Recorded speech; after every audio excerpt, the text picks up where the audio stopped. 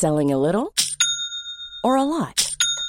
Shopify helps you do your thing however you cha-ching. Shopify is the global commerce platform that helps you sell at every stage of your business. From the launch your online shop stage to the first real-life store stage, all the way to the did we just hit a million orders stage. Shopify is there to help you grow. Shopify helps you turn browsers into buyers with the internet's best converting checkout. 36% better on average compared to other leading commerce platforms. Because businesses that grow, grow with Shopify. Get a $1 per month trial period at shopify.com/work. Shopify.com/work. When you're ready to pop the question, the last thing you want to do is second-guess the ring.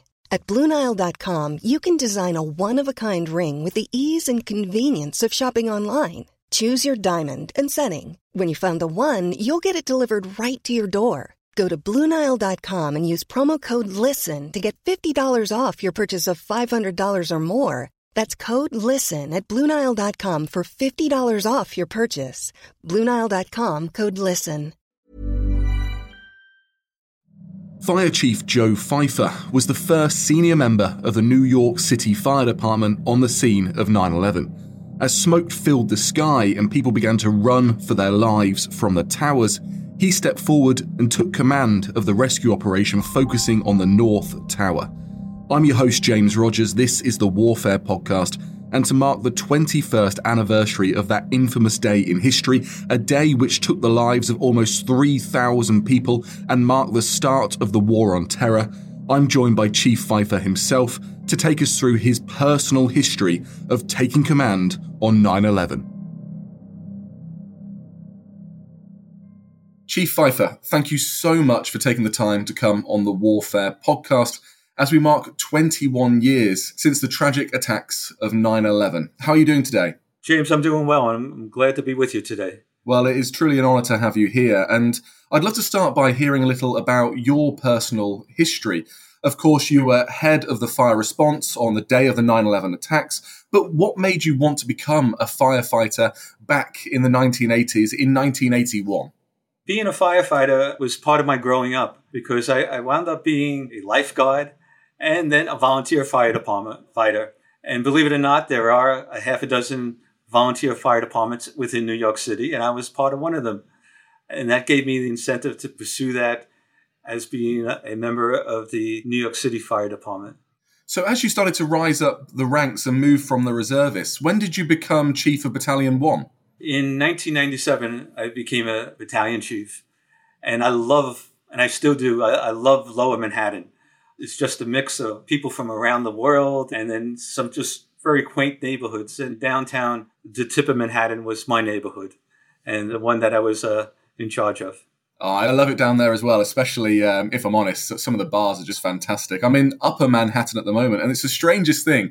Our schedules didn't collide properly, but you're over in Queens, right? You're about 10 miles from me. Yeah, somehow I think we should have got together in Manhattan and had lunch, and we could have done the interview over lunch. You know what? I think we're still going to try and make that happen. I am around in the US back and forth for the next few weeks, so we've got to have a chat over a coffee or a beer. But that's also forewarning to our listeners, because if you're hearing sirens and anything going past, then you'll know it's just the hustle and bustle of New York life. Now, take us into a little bit of your experience in those earlier days of your career. You started as a firefighter in 81. But would you say one of your first major tests when it came to a terrorist attack was actually, not 2001, but 1993, in the first attack on the World Trade Centers, one that's often forgotten from history? The first attack in 1993, where 6 people were killed, I was working in Queens, so I wasn't there that particular moment when they were evacuating thousands of people. But I did show up. Actually, I was assigned later on, the next day, where what we call a watch line. So in the crater that was created by the bombing, they had fire department personnel there to watch for any more damage, and also the engineers that were coming in. So we were there to protect those people that were still working on the site to reinforce the damaged area. Well, it was an incredibly dangerous time. The whole point of that terrorist attack was to try and take a giant truck full of explosives. We're talking tons and tons of explosives, down into the underground car park underneath the Twin Towers and to blow it up from there so it would shake the building from its foundations and try and make it collapse. It is astonishing to think that these sort of attacks were being planned by Al-Qaeda almost 10 years before 9/11. It is. And the aim was to collapse one tower into the next tower. And it didn't work. And I think at that point, we became overconfident. And we didn't realize that terrorist organizations like Al-Qaeda were continuing to do the planning. Yeah, absolutely. And, I think it's that sort of attack that made many of us think that the Twin Towers were perhaps almost indestructible as well when it comes to being targeted by terrorists, or they wouldn't try it again. And it's that, I suppose, that false lull into a surprise attack that leaves us with the history that we have today. But maybe you can take us into a bit of that history on your experience on September 11th, 2001, because rarely, I guess, in a strange quirk of fate, your response, your reactions were captured on film by Jules Naudet. So how did the Naudet brothers become involved in your firehouse? Jules and Gideon Naudet were riding with us all summer long because they wanted to film a new firefighter, what we call a probationary firefighter. And the summer was pretty much quiet, and they didn't get too many fires to film. But on the morning of September the 11th, Jules was riding with me. Matter of fact, we started the night before at 1800 hours, and we're continuing into the next day for a 24-hour shift. And that morning, we were standing about 10 blocks away from the World Trade Center at a routine odor of gas in the street. And Jules was filming, nothing too exciting, until we heard a loud roar of a jet coming overhead. And as you know, in Manhattan, you never hear planes because of the tall buildings. Then we watched American Airlines aim and crash into the North Tower. It must have left an indelible mark on your mind. And indeed, that footage is something that just continues, I think, as a defining moment during that period of history. But one thing that stuck out for me from that video was that your initial reaction was that this was a direct attack. And so many others, commentators, experts that went on for hours after the incident, thought that this was an accident that a plane, and even a second plane, had been flown into the towers. So what made you think from that very moment that it was a direct attack? As you saw in Jules' film, and he has the only copy of the first plane, by watching that, I knew that this was no accident. I actually saw the plane turn and aim for the North Tower. So I got on the radio and I told the dispatcher that we had a number of floors on fire and that the plane was aiming for the building, which were my exact words that was captured on audio and Jules' camera. And was that taken seriously? Was that something that was passed up as quickly as possible to the higher levels? Do you feel like that was something that was accepted? It was passed up. And the reason why I know that is because someone came on the radio after me and said, if the chief is saying that the plane was aiming for the building, this could be terrorism. So we knew going into this that this was going to be very, very dangerous. Now, of course, naturally, your first response was to head straight down to the towers, and you were actually the first fire chief on scene. So what was your reading of that situation? What was the first steps that you took? As I pulled up in front of the towers, I could see the smoke coming from high above, and I took command of the lobby, which is normal fire department operations. And my concern was to evacuate the building and then regroup on the upper floors to rescue those that couldn't get out.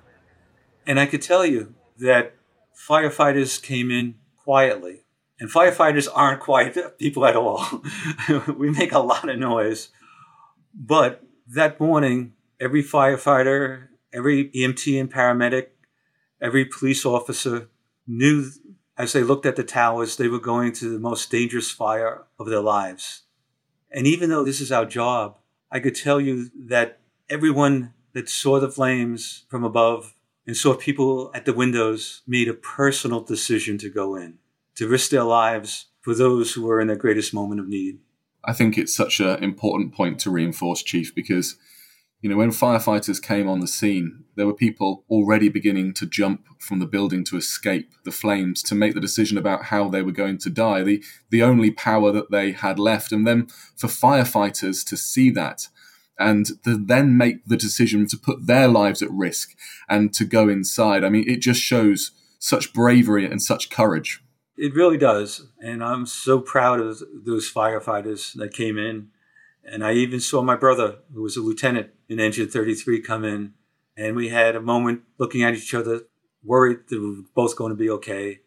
And then I told him to go up, to take his firefighters to evacuate and rescue those that were in the building.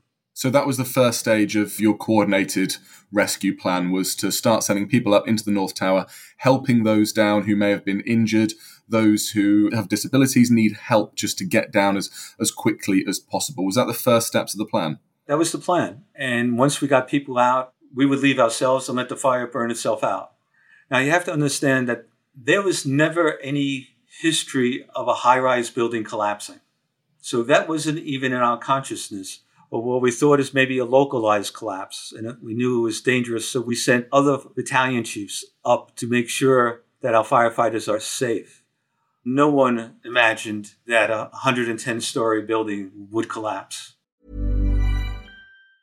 Quality sleep is essential. That's why the Sleep Number Smart Bed is designed for your ever-evolving sleep needs. Need a bed that's firmer or softer on either side? Helps you sleep at a comfortable temperature? Sleep Number Smart Beds let you individualize your comfort, so you sleep better together. J.D. Power ranks Sleep Number number 1 in customer satisfaction with mattresses purchased in-store. And now, save 50% on the Sleep Number Limited Edition Smart Bed for a limited time. For J.D. Power 2023 award information, visit jdpower.com/awards. Only at a Sleep Number store or sleepnumber.com. When you make decisions for your company, you look for the no-brainers. And if you have a lot of mailing to do, Stamps.com is the ultimate no-brainer. It streamlines your processes to make your business more efficient, which makes you less busy. Mail checks, invoices, legal documents, and everything you need to keep your business running with Stamps.com. Seamlessly connect with every major marketplace and shopping cart. Schedule package pickups and see your cheapest and fastest shipping options from different carriers, with rates up to 89% off USPS and UPS rates. And with the Stamps.com mobile app, you can take care of mailing and shipping wherever you are. Make the same no-brainer decision as over 1 million other businesses with Stamps.com. Sign up with code PROGRAM for a 4-week trial, plus free postage and a free digital scale. No long-term commitments or contracts. That's Stamps.com. Code PROGRAM. Hey there, it's Michelle Norris. I'm host of a podcast called Your Mama's Kitchen. When I travel, I'm usually looking for a way to find a taste of home when I'm not at home. And one of the things I love to do when I am at home is entertain. And Airbnb allows me to do that. When I was in California recently, I rented a house that had a great kitchen. And when we were sitting around the table, we were all thinking, we're in someone else's house. Someone could be in all of our homes as well. If you have a home, but you're not always at home, you have an Airbnb. Your home might be worth more than you think. Find out how much at airbnb.com/host. But then the second tower did collapse, just yards away across the plaza. So did this completely change your response to this crisis? Well, what you saw and many of your listeners saw on a news broadcast, I did not see. I had no idea that the loud rumbling sound that I heard was a high-rise building collapsing.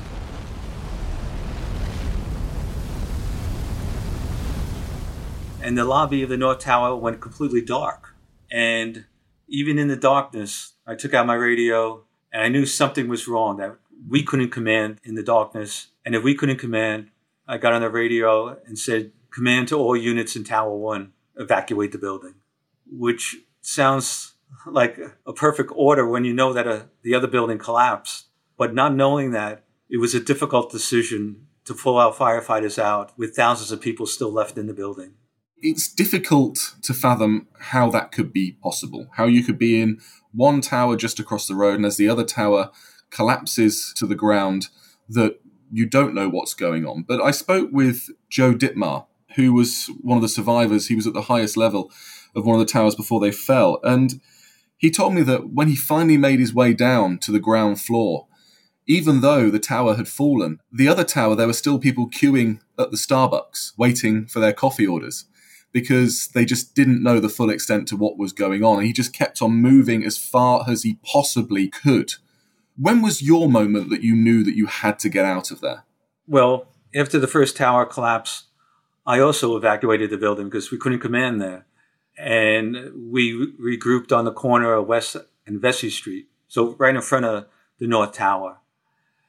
And at 10:28, we heard that loud rumble sound again. But this time, somebody yelled, "The building is collapsing." And at that point, I started to run up Vesey Street towards the Hudson River, but in full bunker gear, helmet, coat, boots, pants. You don't run too fast or too far in 11 seconds. And then this beautiful summer day full of bright sunshine goes completely dark, where even in the street, we couldn't see the hand in front of our face.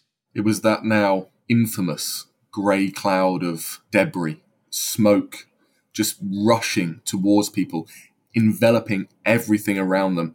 As people ran towards what they deemed to be the sanctuary of the Hudson River. I know that many people jumped over the sea wall and just tried to escape the suffocating fog that was all around them. How do you start to coordinate any sort of rescue mission from that situation? As the dark dust cloud started to lift, and those of us who survived and those that were coming in from other areas of the city and from home, we gathered around the rubble pile of crumbled concrete and twisted steel. And at that point, we must have looked like a ghost or marble statues covered with this gray dust, wondering if anyone would survive. And we started to organize from the bottom up because we lost our top leaders in the department, our chief of department, our first deputy commissioner, other staff chiefs. And we started rescue operations and looking for people. Rescue operations, we continued for 18 days because we heard from people that dealt with earthquakes that 14 days was the longest people survived. So we added a couple extra days on. And after 18 days, we went to recovery operations, and that continued for 9 months to the end of May of 2002.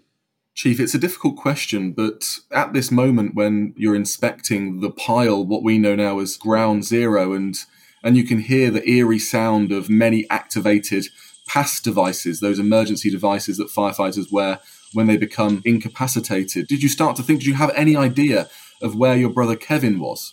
No, I heard the PASS alarms going off, and I hoped one was his, that he'd be near the surface. I tried to call him on the radio, and I couldn't get an answer, but that's not unusual. There was a lot of people trying to talk at once. But he was one of those casualties, one of the 343 firefighters that died that morning.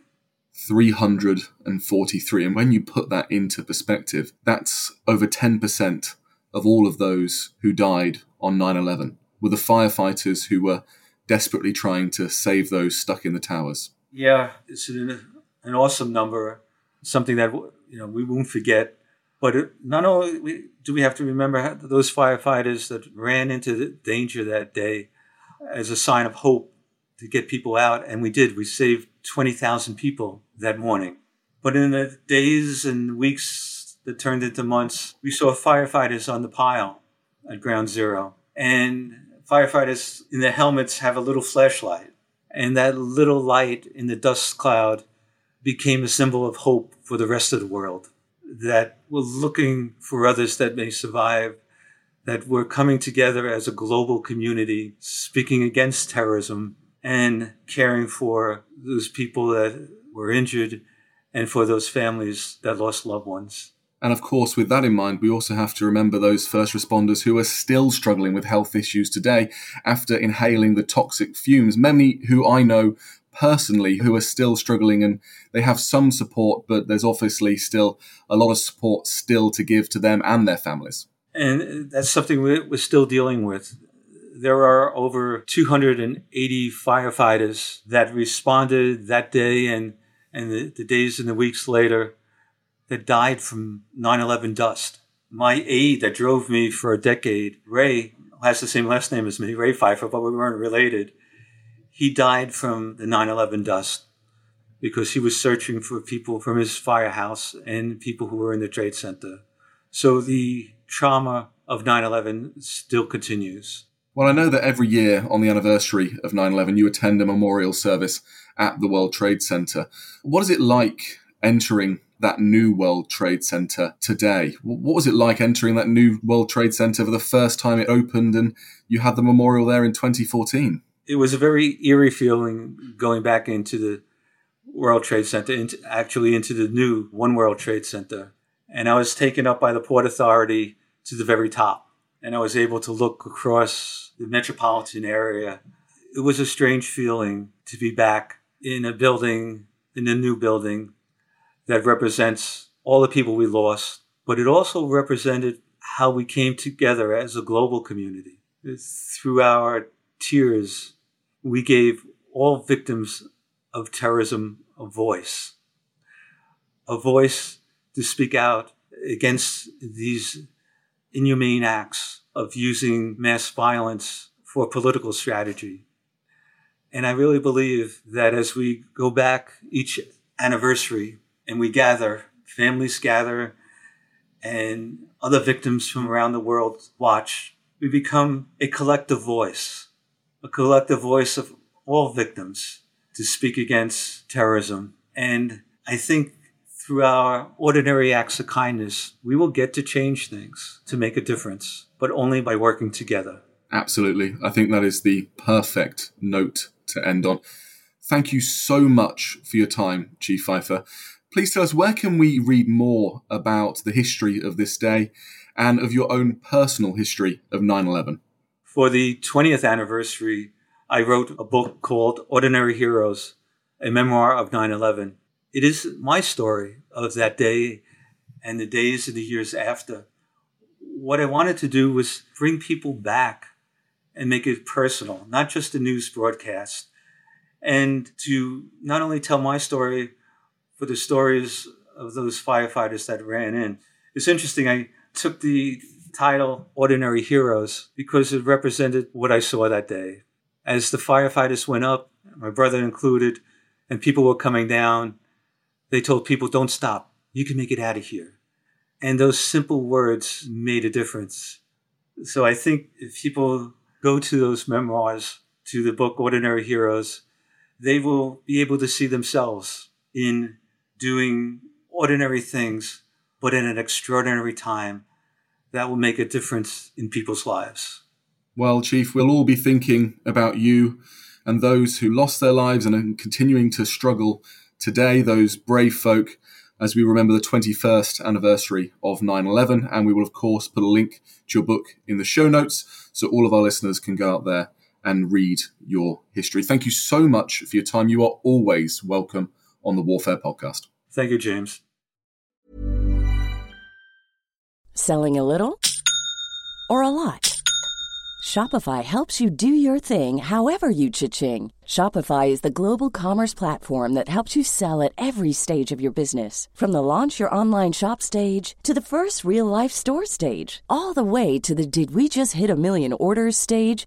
Shopify is there to help you grow. Shopify helps you turn browsers into buyers with the internet's best converting checkout. 36% better on average compared to other leading commerce platforms. Because businesses that grow, grow with Shopify. Get a $1 per month trial period at shopify.com/work. Shopify.com/work. Want truly hydrated skin? Meet Osea's Body Care Breakthrough Hyaluronic Body Serum. It's clinically proven to increase hydration by 161%. It's lightweight, fast-absorbing, and delivers 24 hours of hydration for silky smooth skin without any sticky afterfeel. Treat your skin to clean, vegan skincare from Osea. Get 10% off your first order with code SUMMER at OseaMalibu.com. That's OSEA Malibu.com, code SUMMER. And before you go, remember, as a Warfare listener, you get a special discount at History Hit. Subscribers get access to blissfully uninterrupted, ad-free podcasts and thousands of hours of history documentaries. You've got everything from the American Revolution to my own documentaries like Traces of War, Weapons of War, and 24 Hours in Normandy, where I follow in the footsteps of the Green Howards on D-Day, from their beach landings to being awarded the Victoria Cross, and all the way through their first day where they made it 7 miles inland, further than any other British or American unit. So head over to historyhit.com/subscribe or follow the link in the show notes and use the code WARFARE to get 50% off your next 3 months. That's the code WARFARE to get 50% off. And if you're an Apple listener, you can subscribe for new ad-free episodes within the app. So give it a go. I know you're gonna love it.